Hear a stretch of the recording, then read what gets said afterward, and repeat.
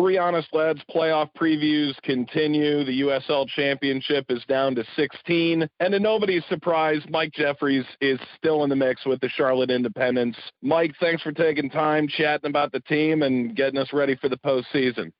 Pleasure to be on with you, Mike. Mike, just to look from the widest possible lens, rare step backward last year for the Independents. You take over the coaching reins again mid-season, got some momentum. How gratifying is it right now to know this team is a group winner, especially with all that's going on in 2020 and even a bit of a tumultuous 2019?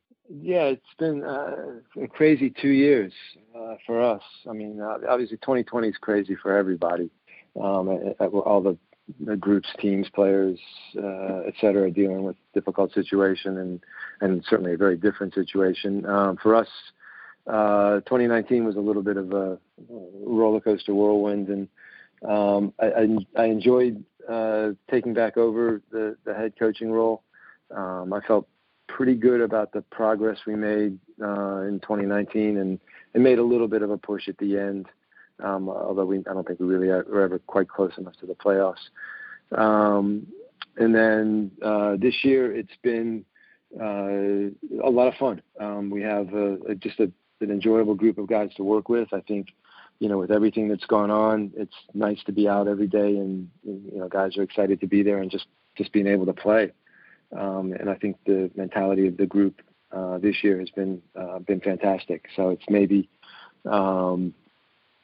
almost it just feels like an accomplishment based on sort of the work, the energy, and a little bit the chemistry of the group, as much as anything. And for us to be able to win the group was huge. I think it was a really sort of solid, very professional group that we were in. A lot of obviously all the teams are in no two teams or anything like that, and so they're all guys that are basically professionals and experienced clubs and organized clubs, and so I thought it was a tremendous accomplishment, and just to kind of maintain some of the ups and downs of the season and come into the last game knowing that we could finish anywhere first to third and get it done was huge. I'll dig into the end of the season, the final week, and the turn to the playoffs in a minute. This group entering July, when the rules of the game got changed, I genuinely didn't know how it was going to shape out because Memphis had such ambition for how they wanted to play, and obviously that didn't turn out. North Carolina certainly had expectations to be a playoff team again. You guys were expected to make the turn back into a playoff team, and Charleston makes the playoffs every year. You get them in the postseason in this first round. It's that whole region. I was interested to see how they would break it down. They put you guys in there with Birmingham instead. They made the postseason last year. When you saw the group for the first time, just based on who was around you, were you at all surprised with who you were packed in with? And then the reality of only two of us get to go through. Slightly surprised. I actually pretty quickly understood the grouping process from the league standpoint, just based on the location of Charleston, Atlanta, and the two teams in Florida, which was always sort of probably the difficulty of piecing together the groups. So that, in the end, wasn't all that surprising. I did think that we got a really tough group, that Birmingham is a very ambitious team. In playoffs last year, but also I think they, pushed it, and I thought they had a really good offseason signing players. I know Memphis went out and retooled and signed players, and NCSC's always been very strong in our conference. So I felt like that it was going to be a really competitive group, and that we would have our work cut out. But I also felt, felt good about the guys we had and what we were trying to do. And so felt like it was going to be a competitive but pretty level group. And I think in the end, that's what it turned out to be.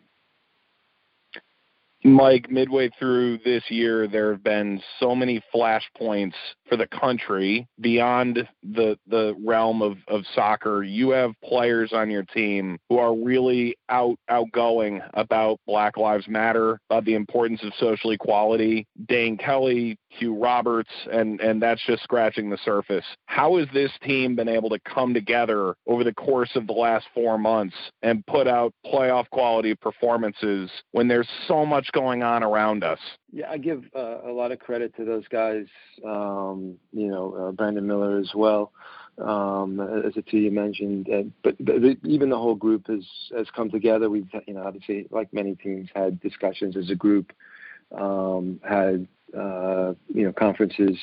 We have a youth club that we work with, the Charlotte Independence Soccer Club, and we've gotten together in terms of their administration and organization, and us as well. And I think, guys, it is very important, and the guys have been focused on it, and we've tried to be, as a club, as supportive of the players as we can in that. I think it's we're all very supportive of Black Lives Matter and social justice, and I think we wanted to be able to give the guys at least as much of a platform as possible. And it's credit to those guys, because they've run with it, and not just on a national level, but also in the community, and gotten things going in the community that make a difference.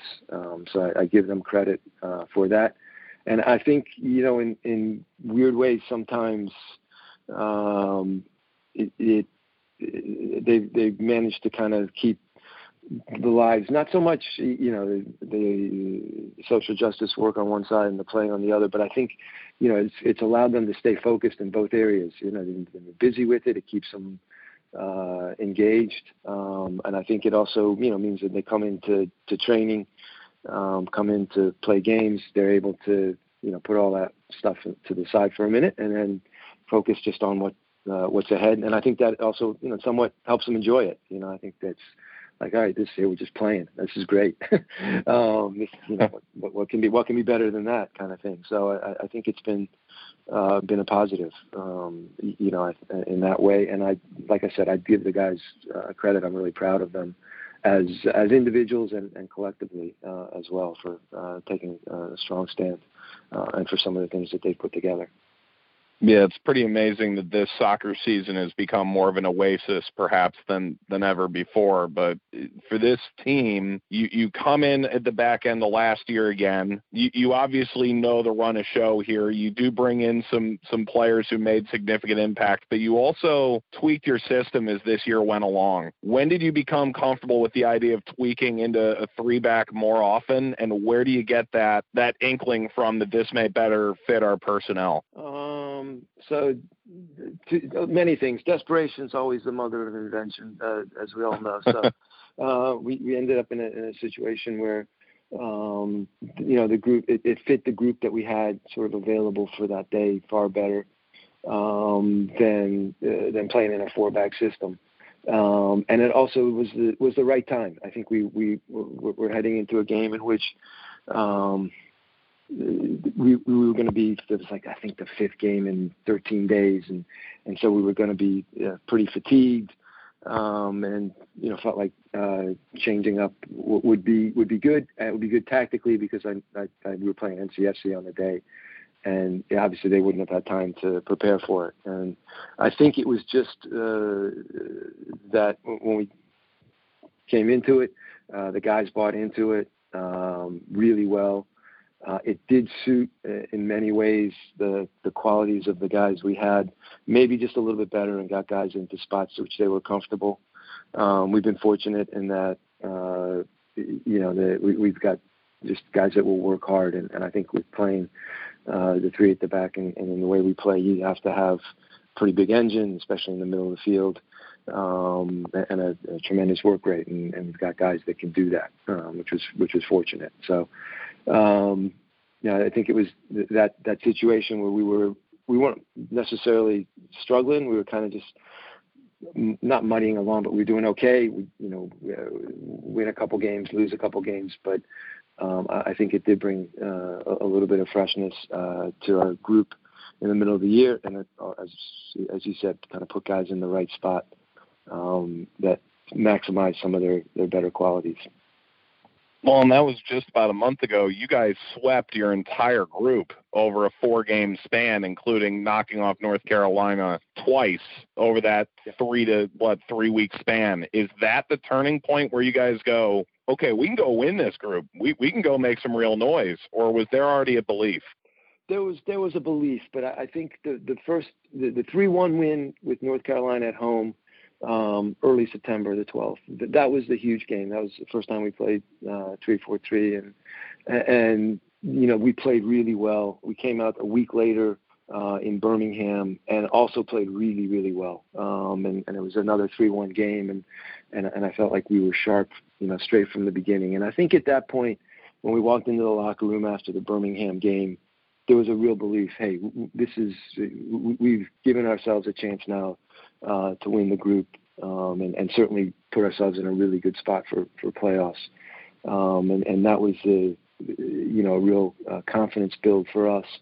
And I think it was interesting in that we weathered some difficult results at home against Miami and then Memphis.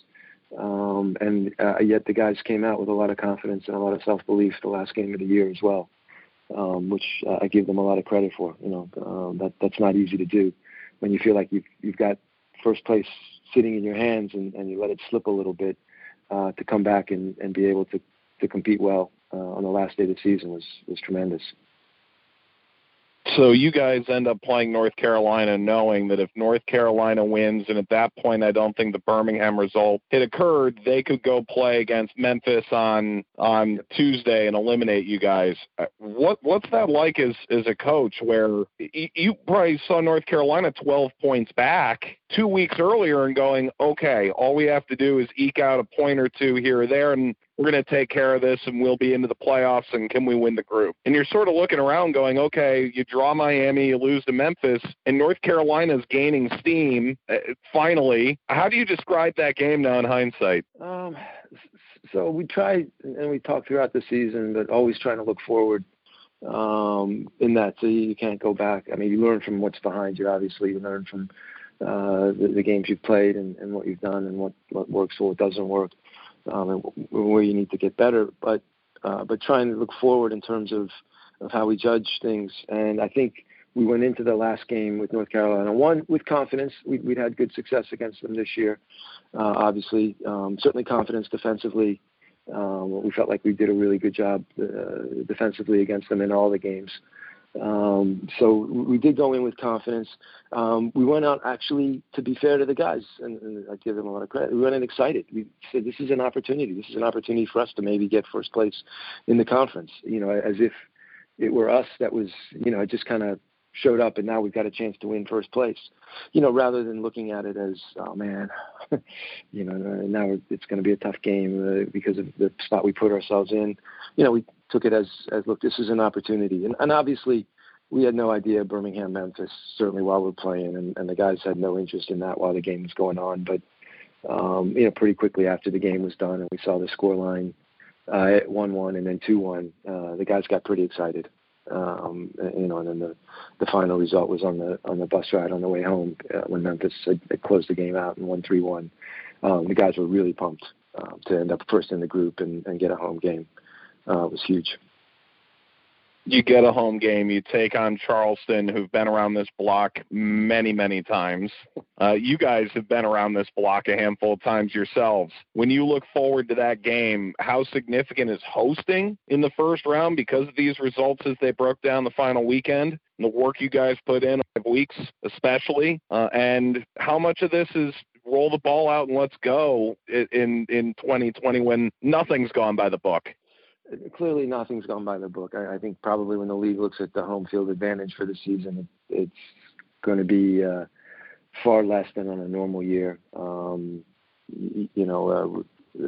which is not entirely surprising. It is huge for us. It's so much nicer. I mean, and Charleston's not a long trip, so it's not a bad trip, but it's nice just with all the COVID regulations and so forth. It's nice not to travel. It's certainly a lot easier to kind of keep to your routine and so forth. Unfortunately for us, we're not going to get the benefit of a crowd or fans for this game, which would obviously be huge and would help. And then for us in Charleston, it is going to be familiar foes in some ways. Unusual that we played each other only once in the year, so that's kind of unique for us in that we're not really familiar with each other, and we're a different look, as is Charleston this year. So I think it probably is a different kind of game than what many of our contests with Charleston have been over the years. Does a game on August 8th, given all that's changed, really make – how much do you watch that film? Does it significantly help you? We watch it for sure, but significantly, no. I think we're both – I mean, was that our third game or fourth game? I mean, that's just a long time ago, although it's only 2 months. A long time ago in this season. And I think we're a very different group than what we were at that point. Both personnel-wise, somewhat, and also in how we play and the level of guys. I think, like many seasons, the first few games are it's just sort of almost a feeling out process and a learning process, and that's where we were at that point, for sure. And Charleston, I think for us, we take a little bit from it because you could see the makeup of their group was different than it's been in past years. The guys they have, the style of play, is different than what it's been in past years. The formation may be similar, but just in terms of how they play and what they're trying to do. And you could see the starting point of that in their game in August. But they are, they're probably one of the couple of hottest teams in the league, basically, at this point in terms of their record over the last 10 games. And how they've come together. So I think it's an interesting game in that regard. I'll leave you with 3 more here. What's the biggest misconception about your team publicly right now? That's a difficult question. I'm trying to think of what the conceptions are of us publicly. That's fair. In terms of like, I think there's days I feel like, we are trying to, make our mark in the league. And so for us, this is an important playoff game because we haven't yet won a playoff game in our history, and we've been there a few times. So I think, for us, we're just trying to do well. I think that maybe the only misconception is that the team that's plays fairly attractive soccer, but hasn't gotten enough results. And I think we, want to push that and change that that type of a perception. Yeah. Second, and that's relative, right? I think success over the last 5 years has been pretty marked. It maybe just isn't. We've seen you in conference finals, but that's a high bar to clear. Why are you most optimistic that this team does shatter that expectation? I like the chemistry of the group. I think there are times, and we have. Certainly they're very talented players and a quality group, and we've had other years where we've had sort of a high level of talent as well. But I feel like this group at times manages to play with a little bit of a chip on their shoulder and wants to prove that we can compete. Maybe it's not quite the little engine that could, type mentality, but we feel like that we have a group that can play, that can compete in a different level. That I think defensively and our work rate defensively has been a little bit better than maybe in some of the other years, and hopefully that helps us as we get into the playoffs. And that's so it's such an important factor, and gets ratcheted up obviously when we get to the playoffs. And a question I've wanted to know for a while: if there were a swear jar for your team between the lines, practice and game included, who would contribute the most, and how much of it is Enzo? Well, the first question I have to ask, and hopefully my wife never does listen to this podcast, is the staff included in this, or is it just the players? Yes, the staff is included. We're talking a buck a swear. Ooh. Are you bringing home money this year? So here's the rule our household is pretty simple, and it goes from way back playing days. But the rule is like for all the fine money that I have to pay whether it's to the league or whomever, my wife gets an equivalent amount to go shopping or do whatever that she wants with it. So let's just say she'd be very happy with life as a general rule.